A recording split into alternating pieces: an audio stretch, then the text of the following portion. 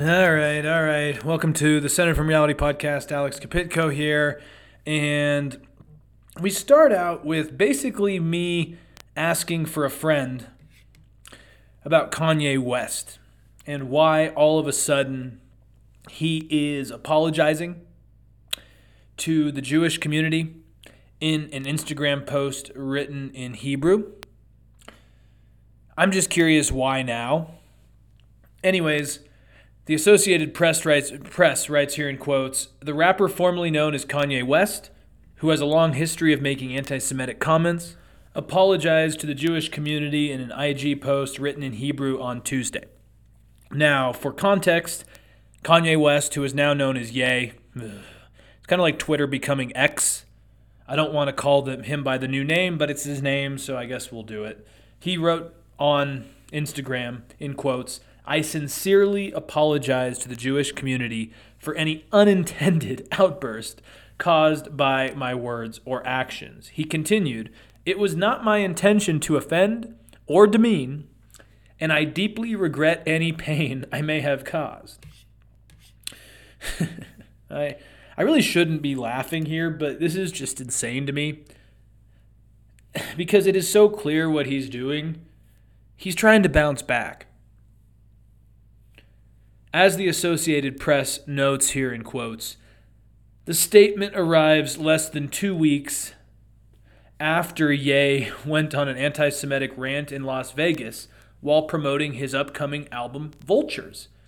By the way, guys, Vultures is due on January 12th. And anyways, in the rant, I guess in Vegas, he again made insinuations about Jewish influence in the media, and then once again compared himself to Jesus Christ and Adolf Hitler. I take a lot of issue here because he's clearly just trying to reckon with his image or save his image before Vultures comes out because he wants to sell albums. Sorry, I don't care if you think that's a hot take or you disagree with me. I think it's true. It seems pretty damn obvious. The guy's been on an anti-Semitic rant for years. And the worst part is you see people blocking overpasses in Los Angeles with signs that say Kanye's right. Ever since October 7th, you see more and more social media posts from less likely people saying, maybe Kanye wasn't so crazy this whole time. Anyways, Kanye has been an anti-Semitic asshole for quite some time now. So none of this is surprising, but he's clearly now apologizing in Hebrew because he doesn't want his album to totally bomb. And I think that's kind of despicable. And anyways, the American Jewish Committee has criticized his use of Hebrew in the apology. It put out a statement, and it says here in quotes, "Beyond being bizarre and possibly a ploy to gain more attention, the Hebrew apology, posted without translation, is inaccessible to most American Jews who do not speak the language." Their statement goes on in quotes, "To be sure, using Hebrew to communicate with the Jewish community intentionally denies most American Jews, and consequently non-Jews, the ability to directly see Kanye's apology." It goes on later saying, "While he claims that he's committed to learning and greater understanding, this apology speaks to any pain I may have caused, rather than acknowledging the pain that he has caused." Amen. And also it's kind of weird because it looks like he just put this apology into ChatGPT and said, translate this to Hebrew. And it's a really good point because if you don't speak Hebrew, you're not going to just directly know what he's saying. Now, of course, in this era, pretty damn easy to translate it. But it seems like it's kind of a half-ass approach. It's, again, his kind of artistic style, his demonized style of saying, look, I'm apologizing. I'm being creative here. We're all good. And the problem here, too, is that he talks about unintentionally making people mad and hurting the Jewish community. Give me a fucking break. He talked about how he loves everyone, including Hitler, and that not everything Hitler did was bad because he created the microphone and freeways. I don't really think either one of those is true. I guess I don't really know who invented the highway because the highway system and all of that jazz kind of been going on for a long time. So it's kind of weird to just say he was really involved in mass infrastructure because, the Greeks and the Romans obviously up to the Industrial Revolution, the Imperial Age. Like, a lot of people have been building highways. You could even, if you wanted to look at a modern figure and say he did a good job with highways, maybe look at Dwight Eisenhower, one of the U.S. presidents. Still not like a morally perfect guy, but a much better example. Yeah, you could talk about how he used eminent domain to kick out minority communities and lower income communities from land that they ended up building a lot of freeways on. But it's just weird to me that Hitler's his example. And maybe when he says the microphone, he means that Hitler gave a microphone to some of the worst demons and instincts in society at the time. But yeah, I mean, it's just insane to me that he comes out and says that he unintentionally pissed off and made the Jewish community feel targeted when he basically said he didn't think Hitler was all bad. I'm not into this whole like triggered rhetoric, but yeah, I'd be kind of triggered if Kanye said that. And this is a guy who I was telling a friend that his views on this aside, this is a guy who just does not always know what he's talking about. He's clearly not well. He just puts out word salads. I mean, this is a guy who talks about the abortion holocaust and how it's killing the black community. This is a guy who has talked about how he's Jesus. This is just clearly not a well guy who is just used by some of the worst instincts and people with the worst instincts in our society. I kind of wish he would just be left alone to make music because he's good at that. But I just feel like every time he puts out a statement now, it's either contradictory to what he said last, or it's doubling down or making himself sound like a victim. And he's just not helping his case anymore. And anyways, music journalist Maria Sherman does say that his latest apology ends with him saying he's committed to learning from this experience and making amends.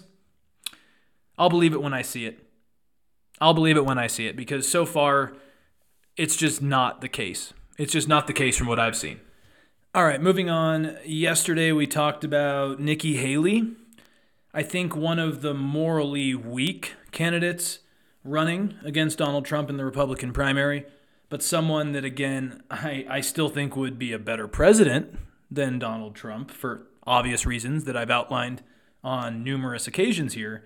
But she is doing something that I don't like and I don't think is good for our legal system and good for our institutions. She has said, when asked by a 9-year-old at a New Hampshire campaign event, whether she would pardon Trump, basically. And she said that if she were elected president, she would pardon President Trump if convicted of a crime, saying that amnesty would be in the best interest of the country. Now, this parallels to me, it's not the same completely, but it mirrors, I guess you could say, what Susan Collins and other moderate Republicans said after Trump's first impeachment. This is the one, remember, where he put up the New York Times article in a picture after he was acquitted that said Trump acquitted. And basically, Susan Collins is like, oh, Trump has learned his lesson, and it's better for the country that he is acquitted. He's learned, he'll be better, blah, blah, blah, blah, blah. And as we've learned, that was what, in 2019? I don't think Trump learned his lesson if you look at January 6th and, the second impeachment and what he's saying now. And this is problematic to me because, well, look, Nikki Haley's not going to become president. She's not going to beat Trump unless something insane happens, unless we have just, I don't know, Trump goes to prison. Well, then I guess she said she'd pardon him. But basically, he hasn't even been found guilty yet. He's currently facing 87 felony charges across Florida, New York, and Georgia. And This ranges from interfering in the election, mishandled classified documents, the porn star one, which I'm not, the hush money payment to Stormy Daniels, which I'm not as crazy about. But anyways, it's a bad precedent because this is someone who's running for president against him, basically saying that he should be pardoned even though the trials haven't even finished yet, and we don't know what the verdict is. So she's pretty much kind of giving a green light to say that he should be pardoned and we should move on from his actions. And if we know anything about Donald Trump, this is just emboldening action. Even if Nikki Haley doesn't go far in Iowa, New Hampshire, South Carolina, Nevada, etc., Trump can now say, see, other candidates want me pardoned. They think this is a witch hunt. Like, she is just green lighting his narrative, much like I think a lot of the moderate Republicans back in 2019 did, during his impeachment in the House and then acquittal in the Senate with the perfect phone call towards Ukraine. And it's just not good. And I think Chris Christie responded fairly well to this. He slammed her today for making these remarks, basically saying that the trials sometimes haven't even started, especially the election interference one. And as I talked about yesterday, Nikki Haley hasn't actually said that she wouldn't take a spot in a second Trump administration, a potential position. And I do worry that she could be that somewhat center-right green light for Trump. And her saying she'd pardon him before we even know all the details, I don't know if it's for the better of the country, because we've tried this road before. And I just think with the actions that Trump's taken, you need accountability, or it seems like it's just getting worse. I don't know about you guys, but over the last 4 or 5 years, it seems like we're just slowly devolving. Trump's actions are devolving, the Republican Party's devolving. And there was a time when I said maybe the person that wins this election should pardon Trump for the sanity of the country. We have to remember that Gerald Ford pardoned Nixon in 1974 for the Watergate scandal crimes that he may have committed. But I feel like that was such a different time and the country did kind of move on. But when Trump's talking about revenge and dictatorship and Nikki Haley has no chance really of becoming president, this is just a green light for Trump to downplay it and for a lot of more moderate Republicans to think this is just a witch hunt. And again, I don't know what Nikki Haley's lane is, but I'm starting to think more and more that she's trying to kowtow to Trump because she does want some peace in a second Trump administration. And that is somewhat troubling to me. Okay, moving on though, because Nikki Haley, I'm guessing, put out these statements because I was talking a few days ago about how the Colorado Supreme Court ruling may have cascading effects. And it looks like we're starting to see that because CNN notes here in quotes, Maine's top election official has removed former President Donald Trump from the state's 2024 primary ballot based on the 14th Amendment's Insurrectionist Act. And now it's getting interesting because Maine's Secretary of State, Shenna Bellows, paused the decision because they're pending a potential appeal in the state court, which Trump's team said they intend to file, obviously. This is interesting, though, because it's the second state to disqualify Trump from office after Colorado did it. And this development, again, is a huge victory for Trump critics and people that want to see him held accountable, especially after January 6th. And they are trying to enforce this constitutional provision. Now, of course, Bellows is a Democrat. She issued this decision Thursday after there was an administrative hearing earlier this month about Trump's eligibility for office. And the interesting thing here is that a bipartisan group of former state lawmakers actually filed the challenge against Trump. And Bellows wrote here in quotes, "I do not reach this conclusion lightly. Democracy is sacred. I am mindful that no Secretary of State has ever deprived a presidential candidate of ballot-based access based on Section 3 of the 14th Amendment. I'm also mindful, however, that no presidential candidate has ever engaged in insurrection." And, I mean, this is interesting. We're going to have to see how the appeals process goes. But I do think David Frum puts out an interesting piece. And basically the piece is, well, not basically, the piece in The Atlantic is titled, "Suddenly Trump is Interested in Democracy." And Frum writes here in quotes, "As Maine throws him off the ballot, the president who betrayed democracy is now pleading for its protections." And Frum, I think brings up an interesting case about how when the idea of a republic works, Trump says we're not a democracy. But now all of a sudden, he is now saying this is anti-democratic. And Frum gives some interesting examples here. He writes, Donald Trump wins the presidency with fewer votes than his opponent. His supporters say we're a republic, not a democracy. When state Republican parties in Wisconsin and North Carolina gerrymandered themselves into supermajorities, guys, we're a republic, not a democracy. When 41 senators block laws favored by 59, we're a republic, not a democracy. Florida voters, he writes here, restored voting rights to felons only to see the reform disregarded by the state legislature. We're a republic, not a democracy. But then, when states rule that Trump is an insurrectionist under the terms of the 14th Amendment, barring him from their ballots, they then say, let the people decide. And of course, this is not really surprising because I just don't need to waste the time pointing out all the contradictory rhetoric and the hypocrisy in the Trump era. When it's against him, it's anti-democratic, and when it's in his favor, guys, it's a republic. Look, I just want to see the right thing done here. You guys know that I am hesitant towards throwing him off of primary ballots. I really am. But if the courts can hold this up and think it's the right decision, then that is democracy working, or a republic working. It's actually both working simultaneously.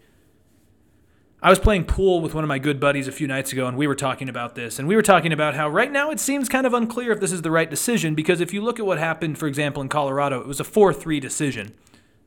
4-3 to me means it's genuinely split. I don't think you decide any of this with split decisions in courts. You define this and decide this at the ballot box. But again, Trump's rhetoric is going to make his supporters think this is anti-democratic. And that's just not the case. Like, this is a complicated system, and we're seeing all of this kind of unfold in real time, whether you like it or not. And as going back to David Frum's piece for a minute, I mean, he writes a lot in this about how Trump has tried to do probably more than most to disqualify democracy, to end democracy. Frum writes here in quotes, in 2020, Trump tried to disqualify voters who'd exercised their right to vote by mail or whose ballots had for any reason not been counted by midnight on Election Day. Trump and his supporters have conjured a series of self-serving rules. Where antique anti-majoritarian devices work for them, the antique anti-majoritarian devices prevail. Where crude gaming of filibusters and gerrymandering works for them, the crude gaming must prevail. Where fraud and violence work for them, fraud and violence must prevail.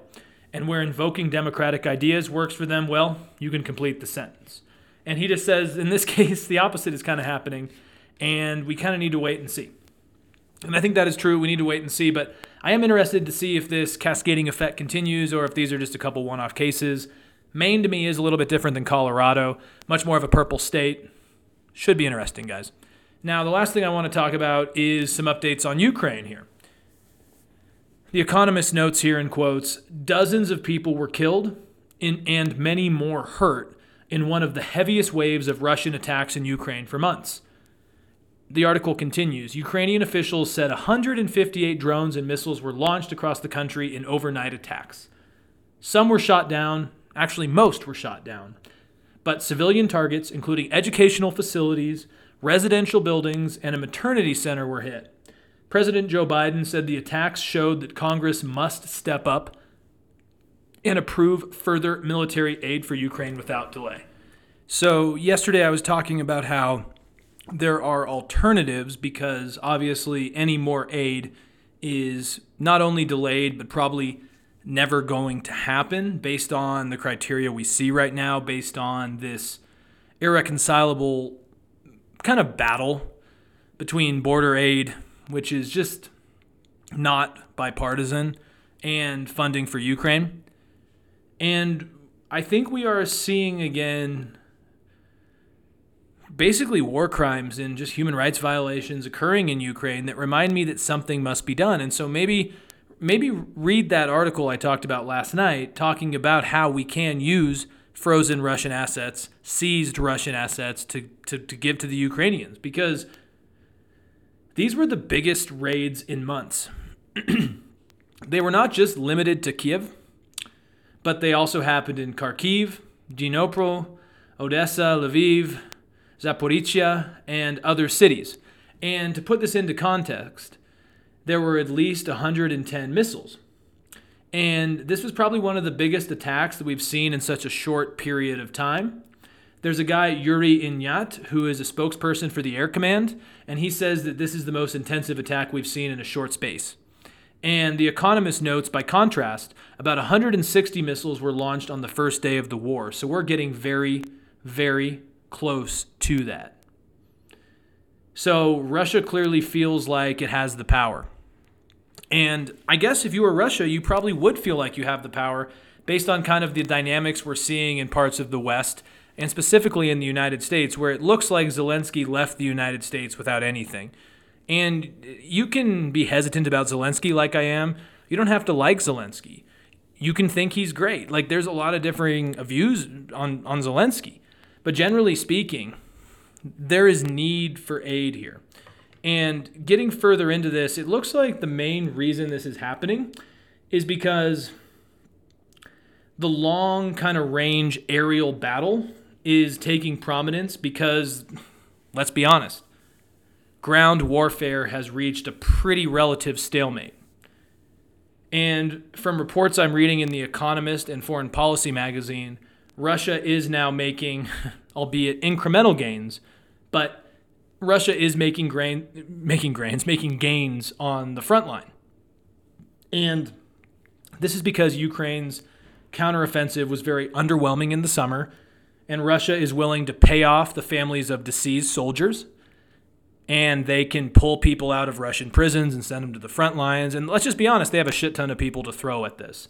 So Russia is obviously going to make gains on the ground, on the front lines, especially when you have these small towns that are built in kind of plain-like conditions where you have surrounding forests where the Russians, from reports I've read, are just kind of entrenched in these forests.